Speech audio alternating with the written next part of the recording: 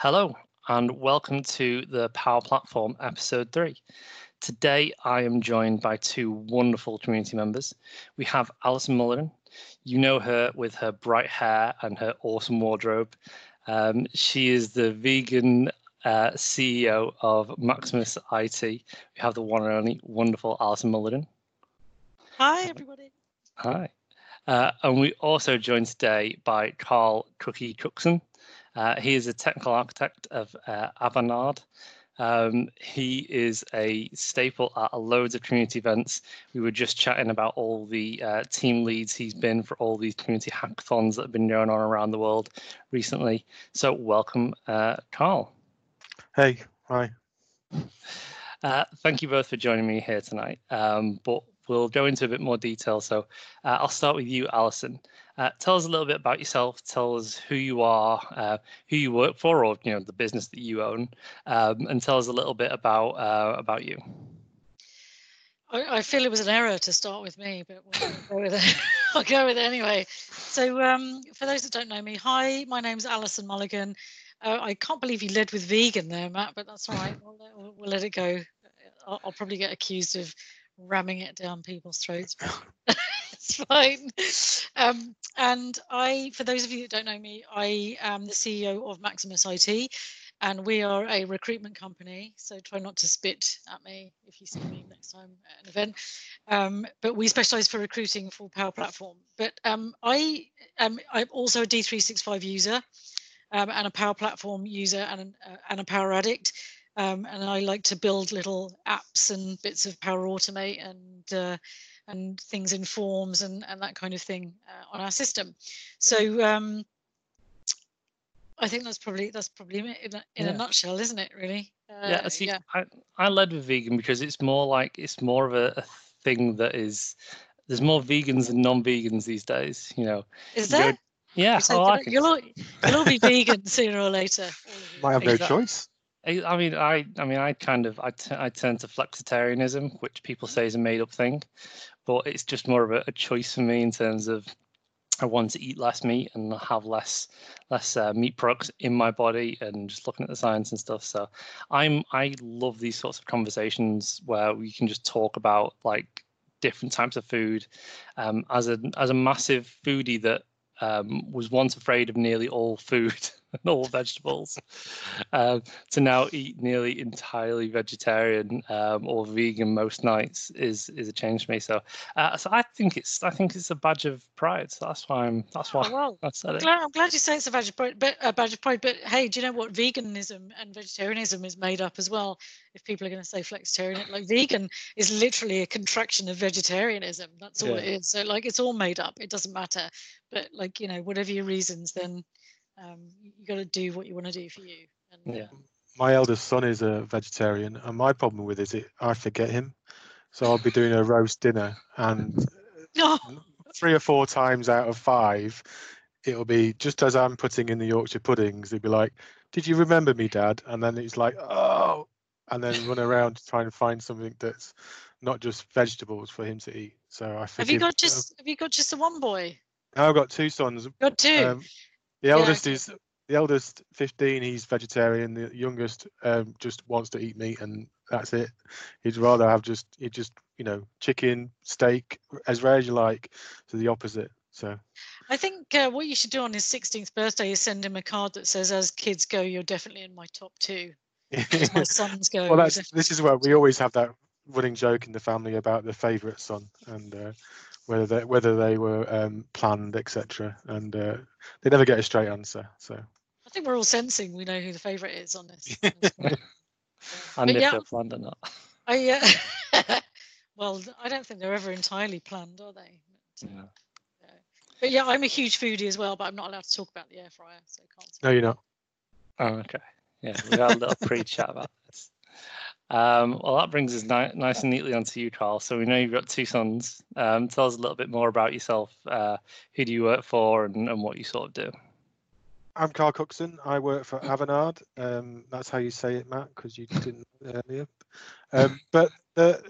So I've been doing CRM since 2001. So Before Microsoft stole the term, and converted it into their product for other suppliers of CRM products.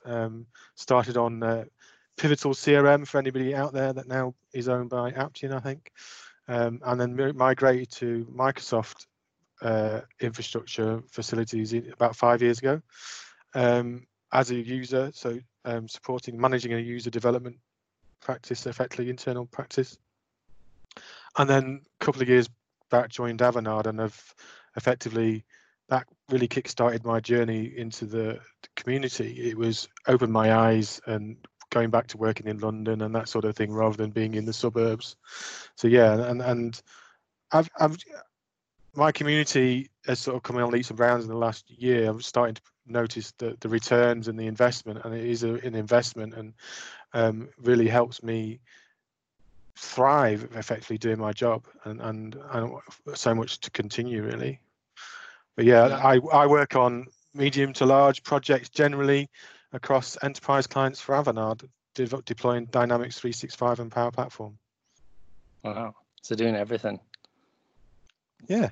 It's basically a slut of Power Platform. It just does it all. Oh, but aren't we all? Well, yes, that is a good point. So one of the things that I always ask people when I talk to them is kind of how they got into this industry. So Alison, you being a recruiter, there are so many different things you could recruit in, and you said you are a user of the Power Platform and of Dynamics. How did you kind of get into recruiting, and then how did you kind of specialize in like the sort of Microsoft Power Platform space? Great, that's a great looking question, Matt. And there's a multi-part answer to that, which involves first explaining that I'm very old, and I've been working for a really, really long time. So I've had quite a number of jobs. My first career choice was hairdresser and beautician. So, which it seems very weird now. It's an interesting change. Well, actually, no, sorry, that's not true. My first career choice was I wanted to fly fighter jets. Oh, and so I went to join the RAF, and I got, because I got good O-level results, I got straight into officer training at Cranwell, accepted straight into officer training. And then they pointed out quite quickly that I wouldn't be allowed to fly fighter jets, because if your eyesight is anything less than a gnat's knacker away from being perfect, they won't let you anywhere near like £1 million jets and stuff. So so I had a bit of a strop about that, and I thought, well, I'll join the army instead. And then my dad quite rightly pointed out that actually I wasn't very well suited to any kind of authoritarian type environment, and probably wasn't the best choice. So then I went to hairdresser and beautician, because there was a hairdresser's quite near where we lived. So I said, all right, have you got any work? And they went, yeah. So that was the career choice that I went with. And then very quickly realized that that wasn't going to be very fulfilling. And so then I worked for Amex, and when we this is brilliant. When I first worked there, I was in this division called cashiers, and what we used to do is process all of the checks, because people used to send in a check to pay off their Amex card. Yeah. There was also an account called personal reserve, and you could have a direct debit set up from your personal reserve, which was kind of like a current account thing, to pay your Amex card off. And so or you could have a direct debit from another account to pay your Amex card on a monthly basis.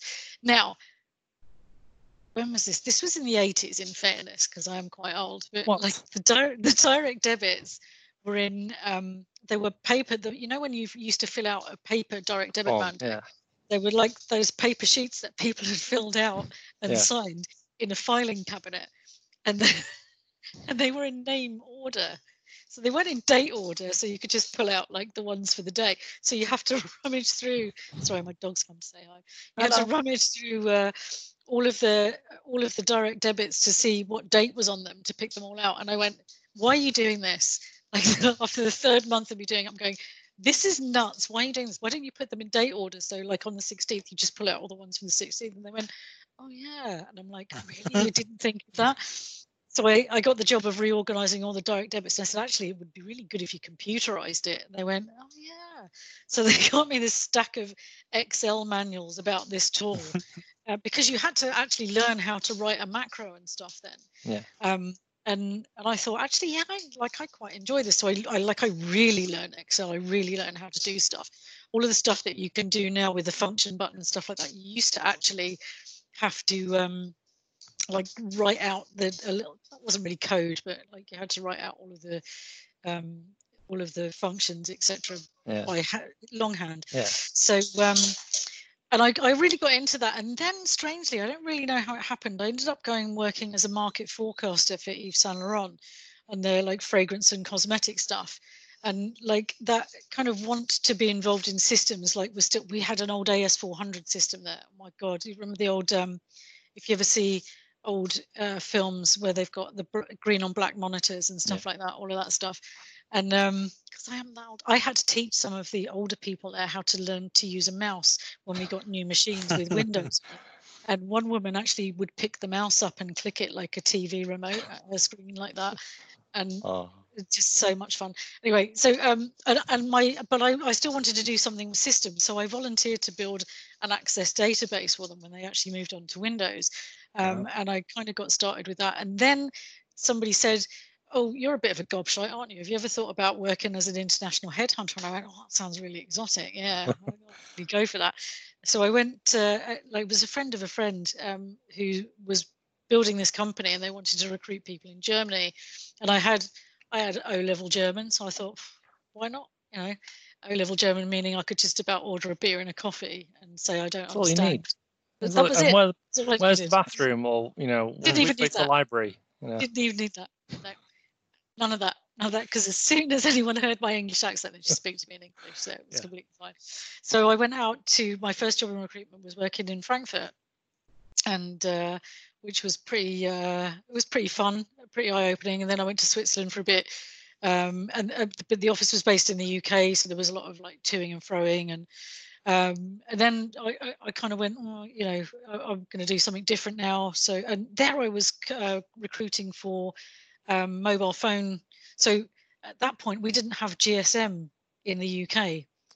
Or in Europe, and they were just rolling it out. So it was like hiring all of these engineers from Australia, where they'd had GSM for a while, to do all of these line of sight and base station jobs to roll out the GSM network. And that was going a bit flat. So then I thought, all right, well, I'll come to a company in the UK and do more telecom stuff, because that was the network that I had. And I did that for a bit, and then I went into engineering and manufacturing recruitment, which again I don't really know. It wasn't really by design; it just kind of happened. And then from engineering and manufacturing, I went into ERP recruitment, doing Oracle, or specifically Hyperion, which I don't even know if people even use that anymore. I'm sure some people still do. And that was when I first joined Maximus 10 years ago. And then, like, over the years, we've kind of expanded out from Oracle into SAP and Dynamics and Salesforce and Workday. And then, like, the company kind of split. One guy who was like our number one biller decided he was going to set up on his own, and he took like loads of people with him, and so it kind of all split off. And that was the point after which I kind of took over.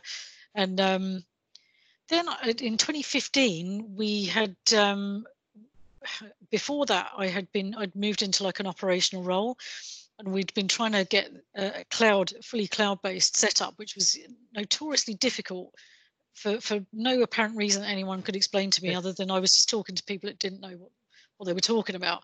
And so I ended up speaking to Mitchell Feldman, his name was, who at the time was the company was called, it became Red Pixie, I forget what it was called at the time. Mitchell's a really lovely guy. He's at HP now. And he said, "Oh yeah, this is easy. Like, you're paying too much. You're paying a fortune for crap systems. Just move it all onto Microsoft Cloud." So I looked at it, and it was less than half what we were paying. And it all seemed to be super efficient. And the only sticking point was we had to change our CRM. But to be honest, we were happy to do that anyway. So we moved on to Office 365 and CRM in 2015, and I was blown away by it. And I'm like, this is so much better than what we were doing before. Why were we even doing it that way? It seems bonkers.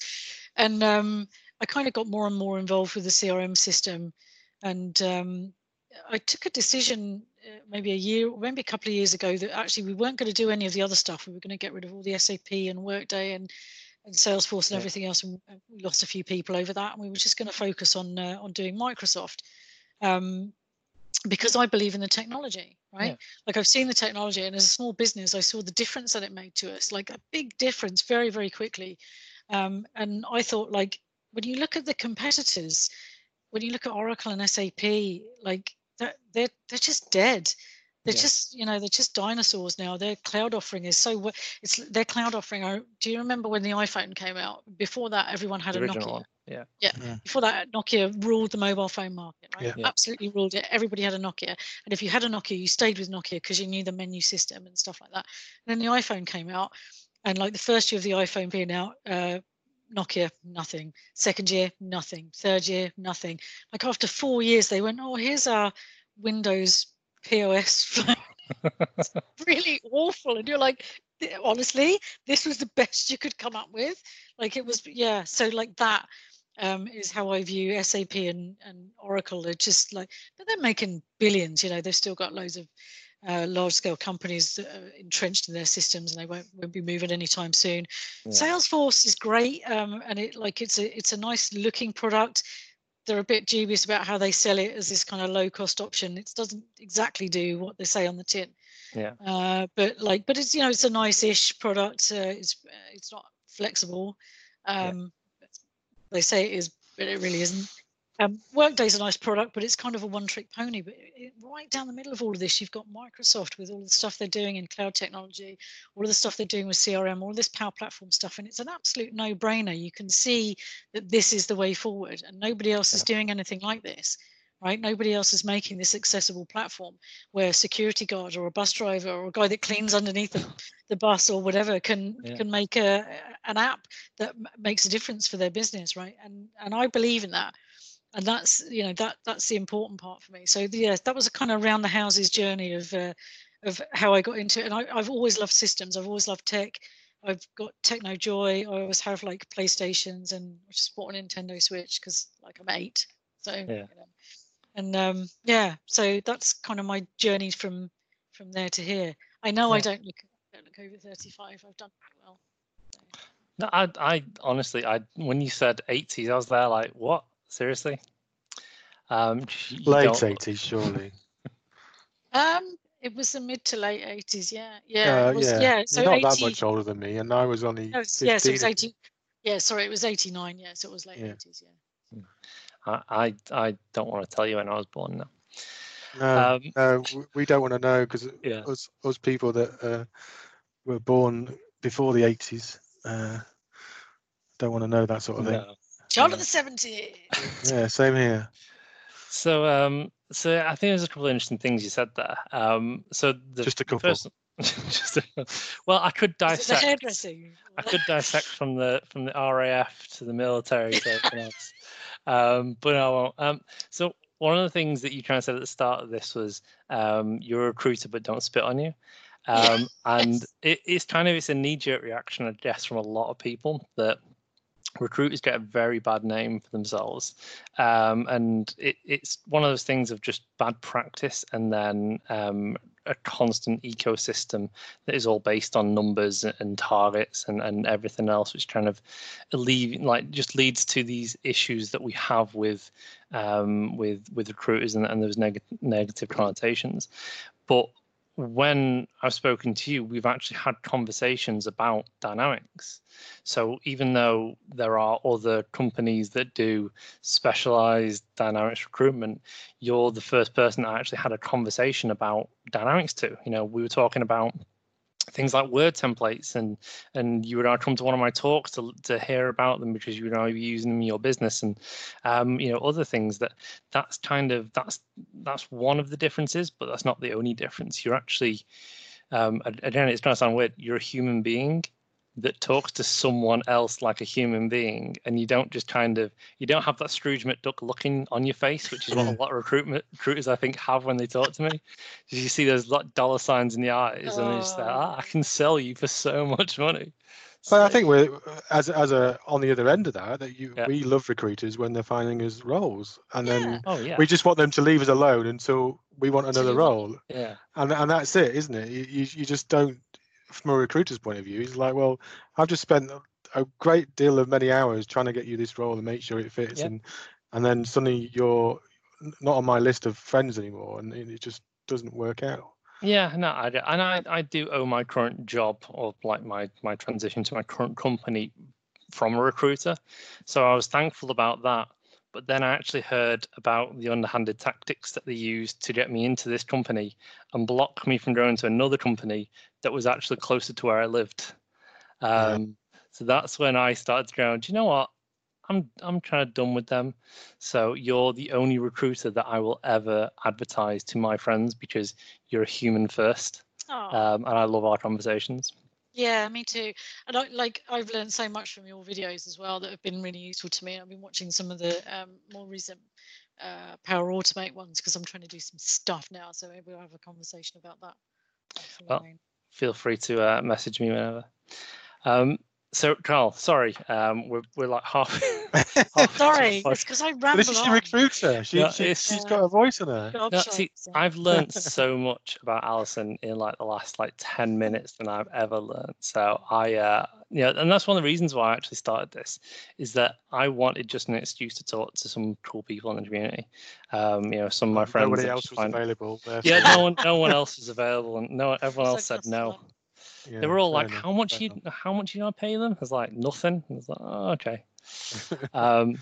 So, Carl, how did you kind of get into this industry? You said you started off with a different CRM system originally. Yeah, I went to university, did an electronics degree back in 2000. When was it? 1993, something like that.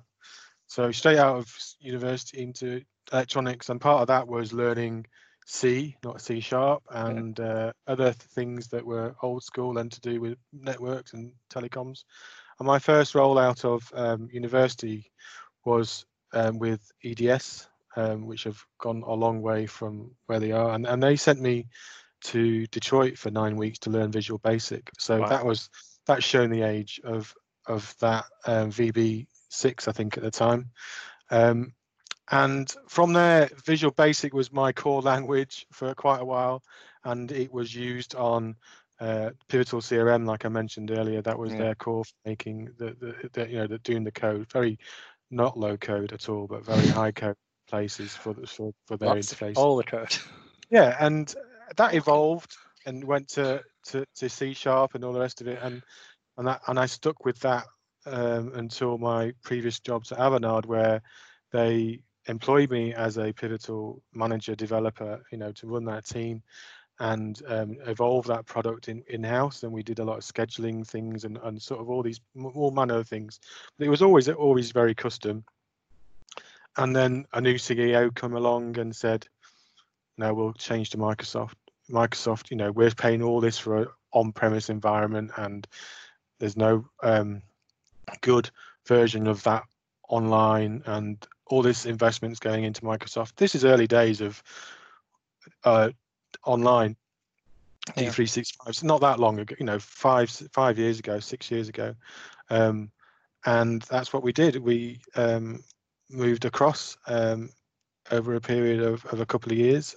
We still running concurrent systems and going through all the pitfalls of moving into an online environment where you're reliant on configuration rather than code and that sort of thing. And and that led to my role where I am now, where I've never touched an on-prem Dynamics environment, and I'm thankfully still, and touch wood. And you should touch all the wood after saying stuff like and thankfully I don't have to. And it's that part of me that has gone from being a developer, and I have touched development recently, again working with the XRM toolbox stuff, but going what is available, what you can do without getting your hands dirty and putting a colon or a semicolon in is really incredible. And that's for me the whole, like Alison was saying, the interaction between Microsoft and Dynamics and its other suites and Flow and all the rest of them put together that really makes it such a great platform. And the world's your oyster still on that platform. You can do whatever you want, and it's just making sure you've got the right mindset and tool set to carry it on. Yeah, absolutely. I mean, I'm a massive cloud first advocate. Whenever I get a customer that's like on premise, I'm just there like, Is there a reason? Like, do you need to be there anymore? Because like Microsoft handles so much for you. They take care of the database, they take care of the backups and the indexing, and like, you know, all these other things that you just don't need to worry about, compliance and GDPR. Like, But don't you think it's the other way though as well, that, you know, from a traditional software consultancy like us, that you've got a 5-year cycle for applications. Yeah. There was always that, we'll do that on this version and we'll give it 5 years of investment, and by that time another version will come along and we'll replace it or upgrade it. Well, we don't have that anymore as well. You know, we just get you onto Dynamics up here and that's forever young, and you just keep migrating it, and it just depends on the implementation really, whether you need to tweak it. But it's just one of those things that the whole development landscape is changing from being a monolithic big project, you know, big development teams, into here's the tool set, you tell us when you have got a pain point and we'll come and solve that pain point. You go and run and do the rest of it and pick off those low-hanging fruits, and that get rid of that excess database and the Excel spreadsheets and that sort of thing. But we're here to support you in that journey and to solve the big problems or advise. And I think that's where our company is certainly going, and most other big companies will be going towards in development terms. Absolutely. I mean, that's the rise of Agile over the last sort of like 5 to 10 years is that exactly those smaller projects for those smaller pain points, because we now are on that sort of, as you say, that system that is just forever refreshing. And, you know, the Microsoft has said it's backwards compatible in inverted commas. So what should work yesterday will work tomorrow, sort of thing. But I think we've all been stung with that in the past as well. Yeah, like I think the issues with people who are on premise, right? Like whenever I used to talk to people about it, their first concern was security.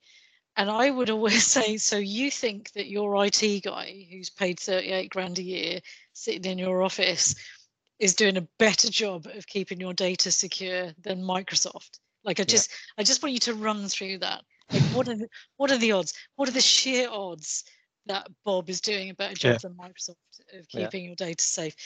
And the other thing is, like I was guilty of this too, but I'm not very risk averse.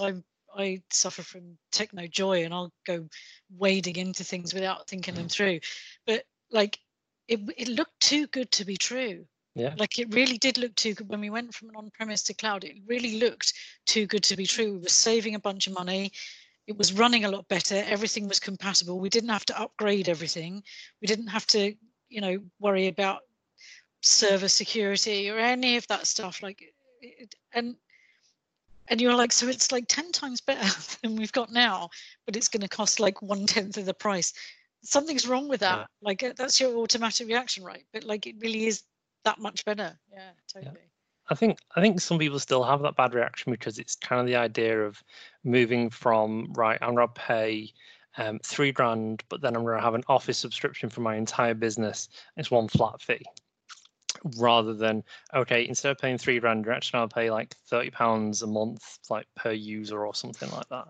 And I think it's that investment that people have that short-sightedness in a way of seeing, because it's the whole capex versus opex. Yeah, that's the thing. The investment, it's not a software problem, it's an accountancy problem. Yeah, and it's like you've got to, you know, you pay off that investment over time, and you can put it into your funds over time and all that sort of thing. It's just a different way of looking at it, and I could never quite understand it. We need an ERP consultant to help us.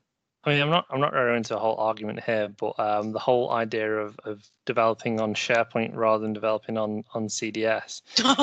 Paging Chris. For me, it's like when people talk about it, they say, well, our users are never going to pay like £7.50 per user per month, and I'm just there like, just hire a better salesperson. If you can't get that through people's heads, then just hire a better salesperson. £7.50. Yeah, exactly. It is a better sell, and it is just what is your data worth, and what is your how you know, by doing that, how much are you saving? And I think that's the crux of all these discussions is it's costing you that much, and that you can see that figure, but what are the positive impacts and all the rest of it off that that have had that effect. It's, you know, when you're replacing a low-hanging Excel spreadsheet, you know, that thing took them half an hour every day to do, and you've replaced it with a Power App, and now it takes 5 minutes. And then you can't work that out. That's it. You can't work that out, and people don't see that. They just see the 750. Which is bonkers, because like it's not even that saving someone half an hour on that spreadsheet. It's building like a Power BI report or something like that, right? And then anyone can download or look at any of the management reports they want at any time and have fresh information, right? Rather than the guy in accounts who spends a whole week at the end of the month producing their managing reports. Like you're saving a week.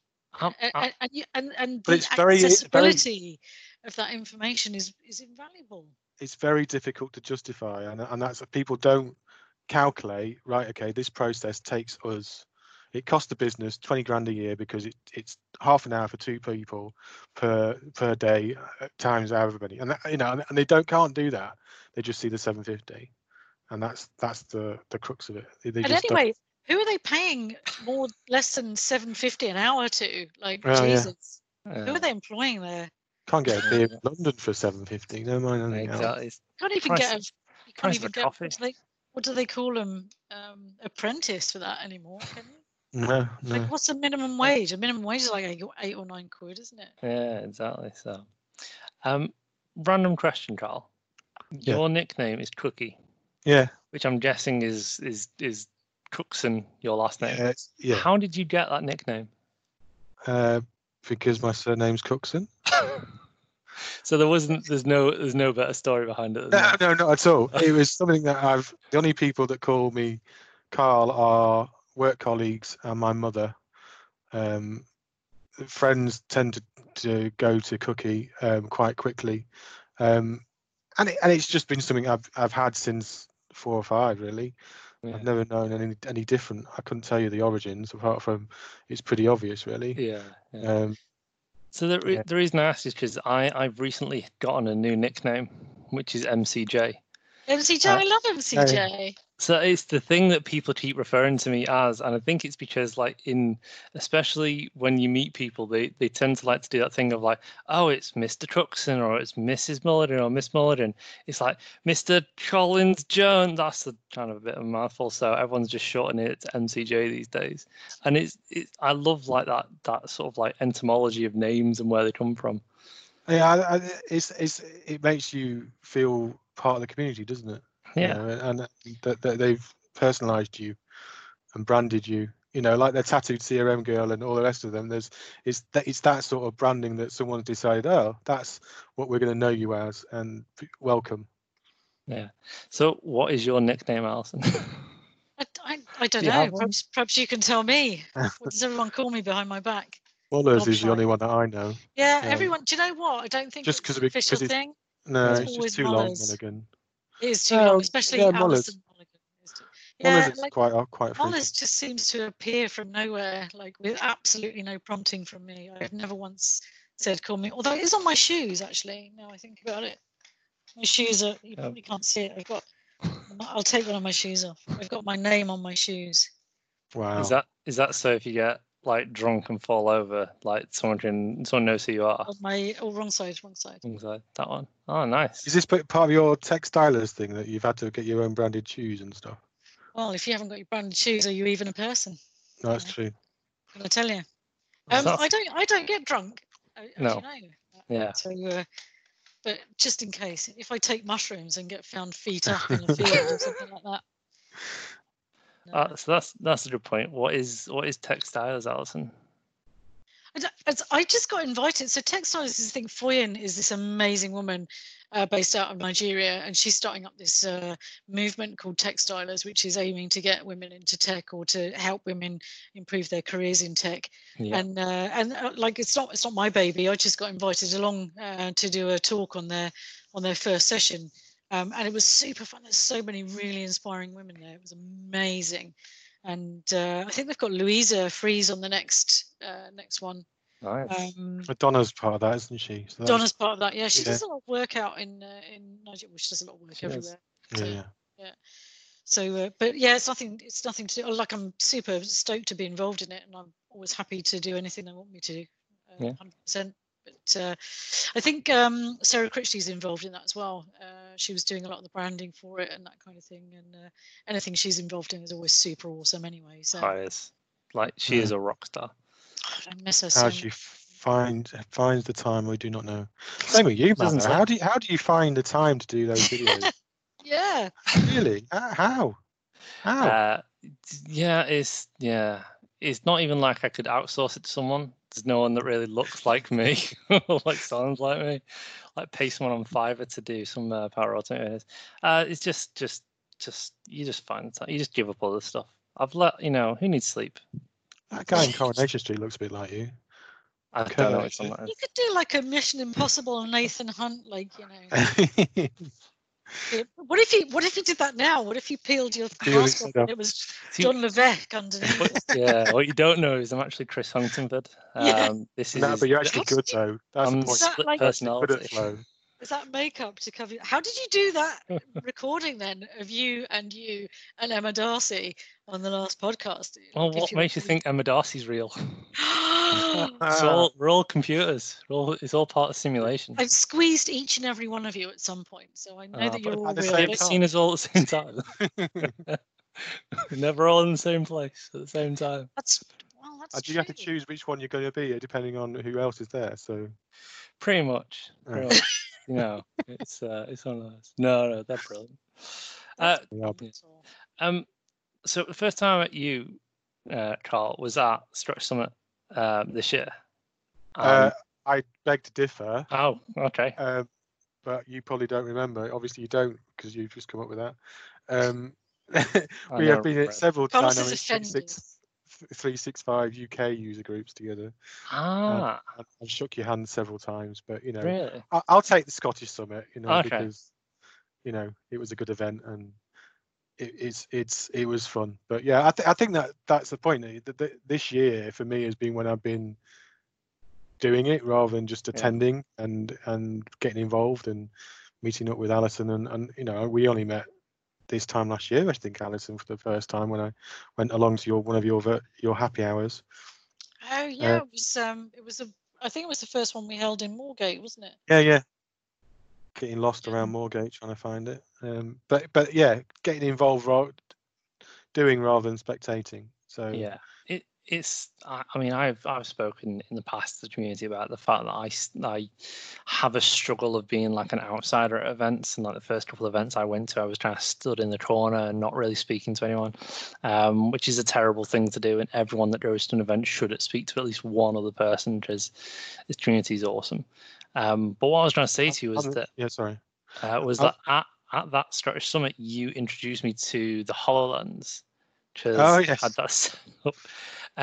Do you guys ever just like bunk off work and just go try and find like Minecraft in HoloLens or like some other games and just play that for like half an hour in the office? I would like to say that we do. It gets hidden away, and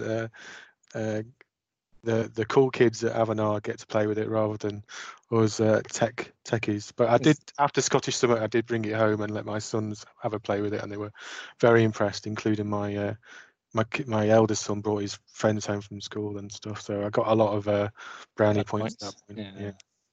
I was pleasantly surprised because I've never used a HoloLens. I've used like Oculus and Gear VR and stuff like that, and natural VR, but I've never used the HoloLens before, and that thing was incredible. Like, just it was just that mash of, I know obviously it's mixed reality, but it just worked so well when we got working.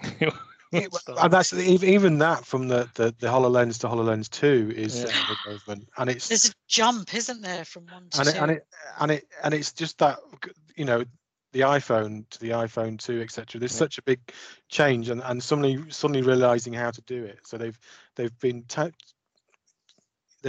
trying to do it, and then suddenly they go, hang on a minute, we can do that there, and we've knocked out all those things. At that point, when you've got it, when you're not reliant on a massive computer next to you, and it's all on your head, and it's comfortable, and you can wear it, and that sort of thing, it just becomes a no-brainer if you've got the cash to part.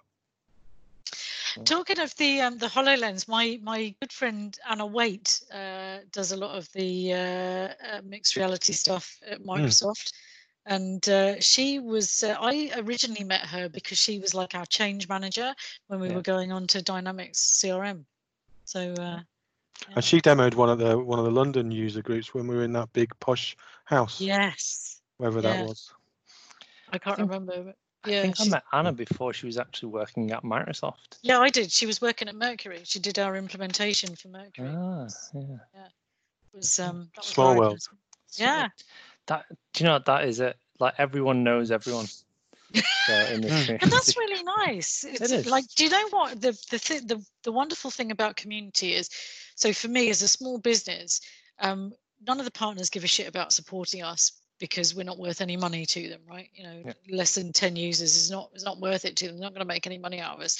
So nobody's really bothered about making sure that we're getting the best out of the Power Platform. And honestly, without this community to learn, like, everybody else's hints and tips and seeing other people's videos and being able to patch stuff together for myself, I wouldn't be able to do the stuff that I've been doing on our system. And it's made a big difference to us, and it's made a big difference to our business. And the other thing that I love about a community, especially a community like this, where it's quite where there is a lot of, you know, everybody knows everybody kind of thing, is it tends to be self-governing in that, like, everybody plays nicely and is nice and respectful to each other. And I think that works really, really well. I think we need to bring more people into it, though. I totally agree with you. And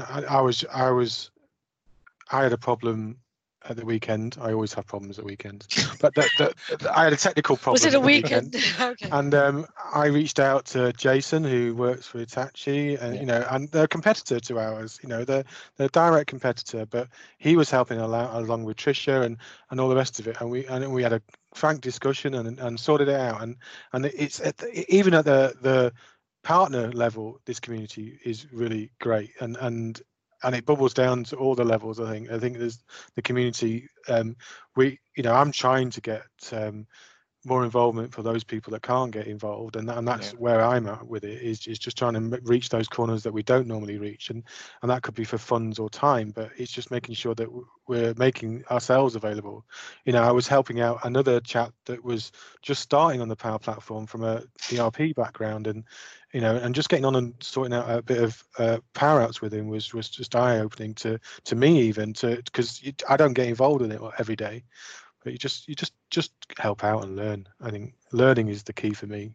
Yeah, the thing for me as well is, like, you know, I don't want to use a podcast as a way to advertise my own stuff. It's more about bringing other people up to the forefront and being that kind of cheerleader and advocate for other people that may not have voices and stuff. But I'm not saying you guys don't have voices. I'm just trying to amplify, you know, the messages and stuff. I've definitely got a voice. And not be about me, but you know, there's always someone better. You know, there's always you just can't get to the point where you think, oh, that guy either says it a different way or does it a different way than I do. Therefore, I should be celebrating that and learning from him rather than saying he's wrong. You know, and that's it. You know, I will let the salespeople worry about competition in my book. You know, the Power Platform guys just get on and do it.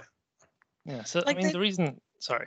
Go on. I was going to say, the reason I started learning about Power Automate was because every time I came to a problem that I would solve with Power Automate, it was always from that, I have this use case, I need this answer. And what I found is that I didn't know enough about the platform to go, yeah, that's the thing that I'm going to use to solve this business problem. So when I looked at it, I just went, right, okay, I need to learn every single thing. I need to learn all the steps. And what I've actually found is that by doing that, I have learned and been able to figure out so much. Now, I don't remember it all, and I'm the first person to say I don't remember it all, but I have those videos. And when someone comes to me and emails me or sends me a message or a tweet or something and says, I've got this problem, what do you suggest? And I go, that kind of sounds like this. And I'll go off, I'll watch my video for 20 seconds. I go, right, here you go. Here's a video on this. This will solve this part of the problem.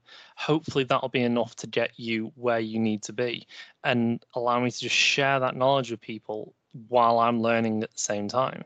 So it's a massive learning journey for me. And when I do get those messages of, yeah, that solved my problem, or that video was great, that's what really keeps me going. That's why I keep doing it. But you also got to think that Microsoft have been bad for a lot of years. It's got better in the recent years about documentation and Yeah. tutorials and learning. They've been really quite awful at it, and this whole community is grown around the fact that there's a lot of unknowns still within our products, and learning from that and learning how to make it work is where I'm at. I think I think also that a lot of this stuff changes so quickly that just trying to keep on top of the documentation or learning tutorials would be like painting the fourth bridge. But going back to something you said earlier, Matt, like, you know, it's totally okay to promote yourself. You should promote yourself. Some of the stuff you've been doing is awesome. Like, I've learned a lot from it, and I'm not going to be the only one, right? And but it's really important that we share this stuff as we learn it, because, like, you know, I'm doing a little mini course about how to get started in Power Platform, which is super basic, and it's telling people to do like app in a day or Power BI in a day or whatever. But which obviously is not my content. It's run by various different people. But like, the difficulty with that content is you need to have a business case. You need to have something, a problem that you're trying to solve to be able to learn properly. You only learn by doing, and you have to do. Like, you can do an app in a day, but then when you what it doesn't teach you is like, yeah, right, well, I need to get some information out of CRM and change it and then put it back in. And I didn't understand the naming conventions behind what some dev's done in this bit of customization. Or you're trying to do a Power BI report and you can't pick out which field is which from the columns you've downloaded and stuff like that. You have to do this stuff. You actually, so that's where, you know, your videos and other people's videos, and they're all like, some of them are a lot of similar content, but they're all slightly different, and everybody's getting something different, and you don't know exactly what someone needs at that point when they stumble across your video, but hopefully they get it right. And that's, you know, that's the whole point of sharing the love, sharing the content. And you're great at it. I tried the video thing and I realized I've got a face for silent movies and a voice. A face for silent? No, something like that. Anyway, I've got it all Face mixed for up. radio. A face for radio and a I voice for silent movies. But I also tried to do it in 3 minutes, and that was just so much like hard work. Not many people can do the 1 minute Monday, you know. The editing on it was just trying to speed everything up to get it into the 3 minutes, and then editing my voice and trying to keep my voice in time. Oh, is this part where I have to tell you this is a video podcast? By the way? But I'm hoping you're not going to edit it. You might want to take 10 minutes out of that monologue. That hopefully you'll take all of Cole's horrific swearing out at the beginning. No, swearing's fine. Alison's the editing is just basically start at the end. that's my editing process. Which is great. But when you have to do, when you're not a talented guy like I am, that probably editing is hard work, and it always has been. Probably because I'm not very creative. But do you know what, Carl? I think you sell yourself short, and you've got such a brilliant sense of humour that was the only thing I would have liked to say. I would have liked you to have thrown a joke in there. I know it was 3 minutes long, but I would have liked a joke in there. I am planning on doing more videos. Like, don't edit it, just record it, and it's just, this is it. I think it's going to be there's an awful lot of videos on Power Apps, Flow, and all the rest of it. Not disrespecting what you've done, Matt, but I think there still needs some love on dynamics, and you know, the concepts and the fundamentals of dynamics seem to get lost along the way. I could give you a million topics on dynamics that I'd like to see videos on. And that's part of, you know, like I was saying, it's about learning. So I've done ones recently on sales insights, etc. It's because I didn't know it, and Megan does that wonderfully. That she sets herself a challenge and saying, I've got a month. I need to create a month's worth of content on Google. That means I need to know that stuff inside out. And it's a great idea if you've got the time, which I tend to not. She's like Critchy. She's a powerhouse. I don't know how she finds the time to do all of this stuff. Like, literally, she's just always bang on it, like all the time. And I love her. Jealousy. I'm very jealous. Yeah, I am actually very jealous. Yeah. She's definitely an achiever. It's just all about learning to live with little or no sleep. It's fine. That's all it is. So. I gave up the perfectionism because as I'm sure you've noticed, the production values on my videos are not very high. But like, it's about getting the message out. So John Levesque does his Motivation Monday videos. Does he? Yeah, and he's got 3 series of it. And one of the things that really stuck with me was whatever you do is good enough. If it's good enough for you, it's good enough.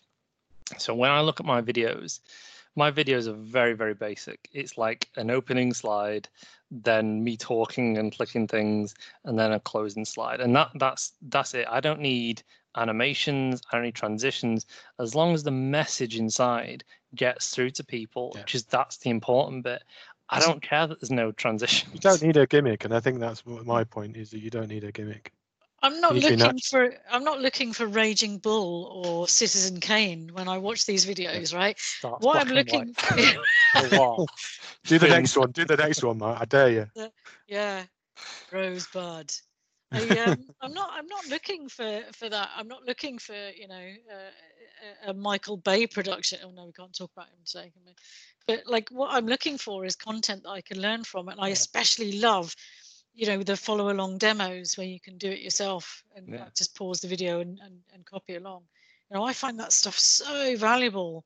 It's worth, like, I don't honestly. Opening and closing slide.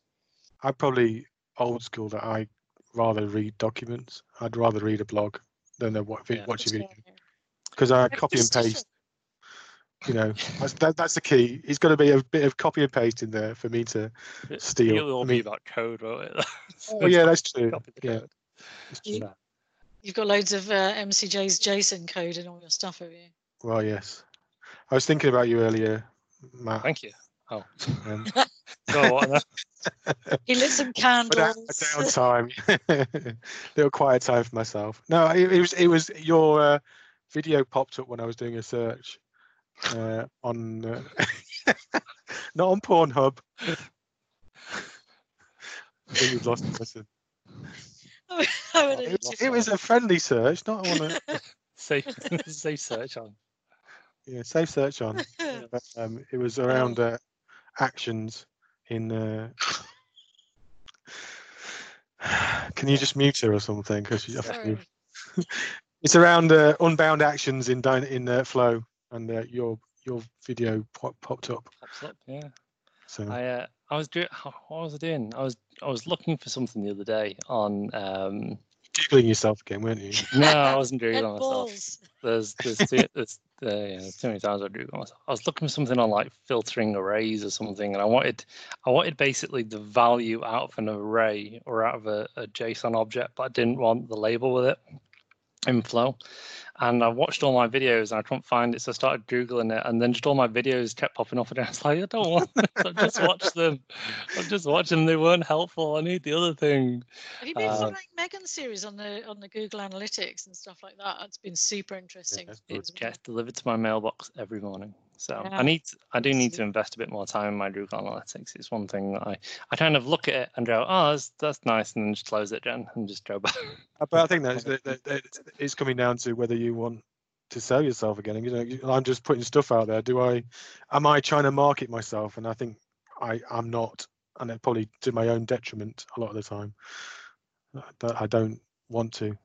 Yeah, I mean, at the end of the day, it's all about what you want to give. Yeah, I know the reason I started my blog, and then the reason why I started my videos was because I come from the end user background where I didn't have any support. We didn't have a partner support contract.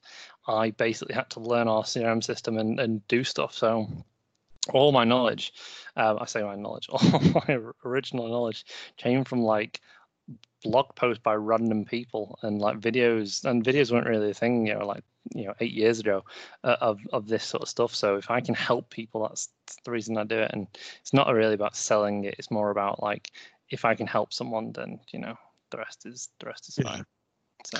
But like posting out the questions, because I had a problem where I had a problem with Dynamics where we had some people who'd left like ages ago, and they'd built like some views and dashboards and stuff like that.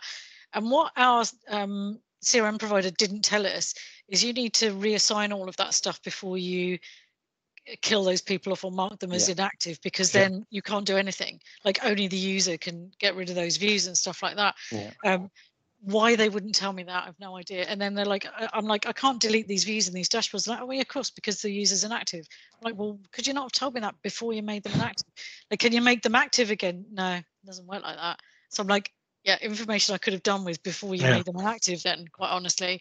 And so I posted up on Twitter about it, and somebody, that was my first dalliance with the XRM toolbox. Because somebody said, oh, there's a tool in XRM Toolbox that you can assign the views over to yourself for inactive users so that you can get rid of them. So I did just spent a few hours doing that. It's about the unknown, isn't it? Because your first dalliance in there for one thing, and then you'll realise that there's 200 odd of them things there that you probably of things that you'll never need, but you just to know it's there. Yeah, exactly. But like it's that help and support. Like it's just been really valuable. Like you were saying, Matt. While I was trying to find my way around the system and stuff, because we didn't have anybody particularly supporting us in depth. You've just seen the level of support we were getting. So yeah, it's just having suggestions from people on ways to handle things. It was really useful. Yeah, and that's what the community is really great at, just reaching out to anyone regardless of business and everything else, like Charles had reached out to Jason. So speaking of the XRM Toolbox, you've just released a new tool, haven't you, Mr. Truckee? Yeah, around well, if you're not new to Dynamics, that you've been around quite a while, that you would always come across org settings, which are basically a load of hidden options that Microsoft don't really want you to know about, but help in certain situations. And so they don't make an interface to update them. It's an XML document against your org record, which the only way you've been able to edit that until recently was via a solution that Sean McNillis created, who's now Microsoft, and he still updates his tool. But for so long, I've had dealings with that org settings for quite a few clients, and it's particularly useful around email configuration and synchronizations of emails. And I wanted to make it available outside of a solution, just so that you could move between environments and not have to go through the trouble of putting a solution in. And all it did was, and it was a learning exercise again for me to understand what goes behind the scenes of XRM Toolbox. It's full-on coding which I haven't done for quite a few years, and it was just like, well, there's a reason for me to go and learn, and that's it basically. And yeah, thankfully it got released last week, and yeah, it seems to be going well. Yeah, I've already downloaded it. It's on my my work laptop connected to environment. Just started having a look at it just to see what it kind of did behind the scenes, and then found that option to sort of disable that show welcome screen every time. I'm like, oh my god, this is like the best thing. I can't remember if that's actually an option you have, but I get so annoyed that it pops up on every environment that I'm on. Yeah.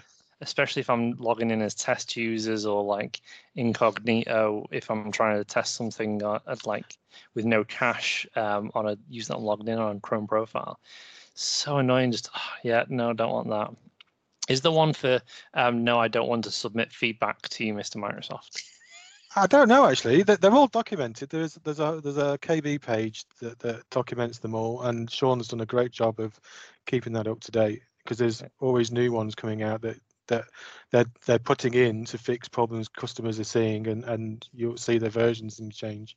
So they're all out there. My blog's got I did a series last year about documenting them all to give more of an understanding of them, because some of them are just like, okay, that's going to be some specific reasoning for a customer that they fixed that, and the customer was big enough that they put a setting in for. So some of them are very obtuse. Yeah. I can appreciate that. And I want to evolve that now into like making it move those settings between environments and that sort of thing, because that was what Toolbox allows you to do. You don't have to sit into one environment. Oh, that'd be cool. Copy settings from like DV, from like test dev to test UA. It should be part of your ALM process, sure. Yeah, exactly. Well, yeah, sure. Like I only just found out I was on the Birmingham UG, I think not last month, maybe it was, I think it was May, and Ferridan was doing a session on security, and I was like today years old that day when I found out that I could have been setting everybody's roles up centrally instead of going in and switching all of the stuff on individually for each person, which is what I've been doing every time I set someone up. So that was my my homage to the security. That was my bits of pie. You've got to explain it in pies. Pie I have eaten and pie I have not yeah. eaten. Yeah. Ferdinand does loads of really good talks on just like CRM basics, but you're surprised at how many people in this community still don't understand the basics of CRM. Yeah, there was so much stuff in that presentation. No, but I think that's the evolution, because there's a lot of the Power Platform people that don't really care about security because they've got a Canvas app, and until they come across a problem, they don't need to. What's security? Yeah, they just publish the app. That's it, isn't it? You know. Do you know, I met Ferdinand for the first time a couple of years ago. I'm sure I met him Probably the same time you met me. It was the same time I met you. And Carl's not bitter. I remember watching the CRM 2013 videos, training videos on the Dynamics Learning Portal, which had Ferdinand Chadir do all the training videos. So when I met him for the first time, I said, "You're Ferdinand Chadir." He's like, "Yes, I am." Yes, I am. Well done. A little bit starstruck. Oh, no, I get that with Neil Parkhurst. He's my like. But they're both lovely people. They are. They're so lovely. Oh yeah, they are. But going up to Neil you're Neil Parkhurst. That's my introduction, because I know his face and use his blog so much. Yeah, I took a selfie with Neil Parkhurst like 4 years ago, and you could really tell he didn't want to take the selfie with me. He was just being polite, but it was great. I was like, "This is Neil Parkhurst. This guy right here." I think it's me he and knew Neil that. Parkhurst. Yeah. He knew. Alison. Yes. 1 minute, elevator pitch. Why should I buy an air fryer?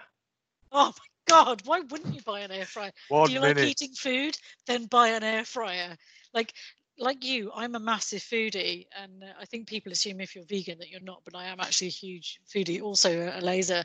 Benitez is also a massive foodie, and Mark Christie loves his food too. He likes to cook, and so air fryer, it's not just for frying chips, right? So you can do low calorie chips and sweet potato fries and all that kind of thing in there.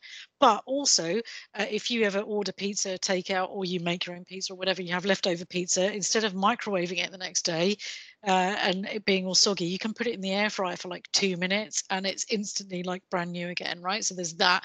I've been making cookies in my air fryer. I've been making bread in my air fryer. I made dough balls, delicious dough balls like the ones you get in Pizza Express. Oh my God, they're amazing. And like, I don't like this is awful. I don't like heating the oven. I was talking to Andy Bibby about this and saying, I feel like it's a giant waste of money to have my oven heating up for like half an hour. Like it's just burning money, right? But like an air fryer is just like a mini oven, like a convection oven, and it just cooks things like really fast.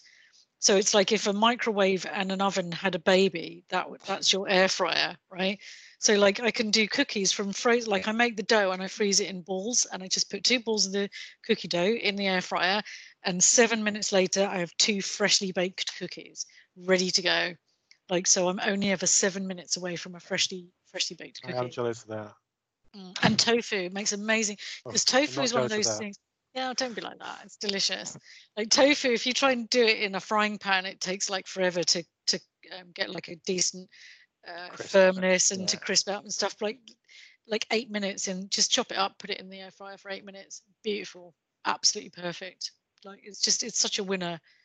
It's such a winner. The air fryer. Like, I'm gonna send you a link. You need to get one. Like I don't know why you wouldn't have one. There's just there's no good reason. Yeah. So that's my 1 minute air fryer thing. So is that okay, Charles? We spoke about air fryer for 1 minute. It was longer than a minute, but well, you know, if you edit it out, it's Microsoft.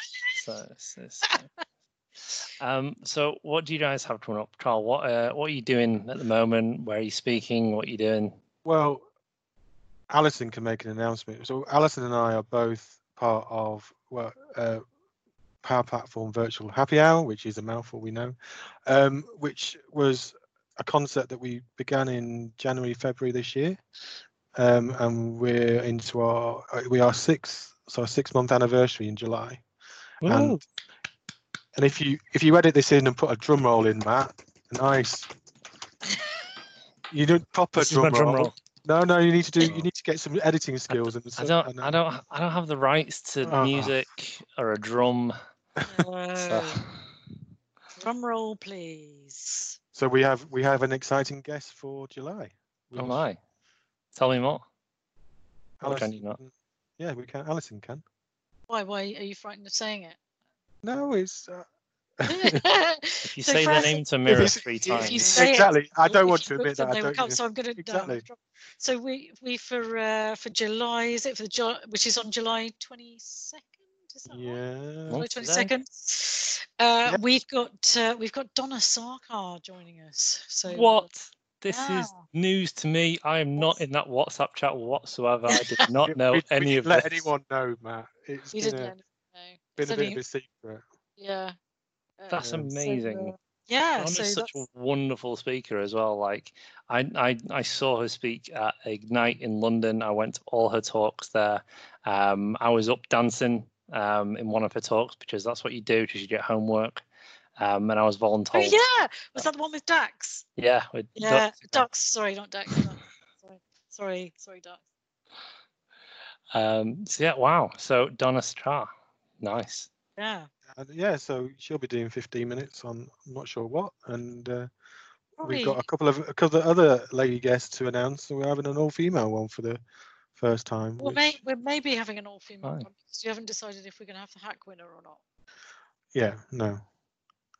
We'll see, but it's to be announced next week, depending on whenever this goes out. Really, yeah, be announced, and we'll let you know. But yeah, we've had John Levesque on, and we've had yourself on, obviously big names like that, and I basically Donna was the obvious choice after you two. Yeah, and I just like setting Alison challenges really. I have gone for Mr. Lamana and Mr. Cunningham for our year anniversary, so I'm assuming that she's going to do that as well. So I've got some fairly serious groundwork to put in there. Yeah. Just satya.nadalla at Microsoft.com. Do you know what? That's his email address, right? Like I feel like MCJ's thrown down a challenge there, Carlos, and we need to get Satya Nadella on our Power Platform virtual happy hour. Summit knows him. Summit's exactly.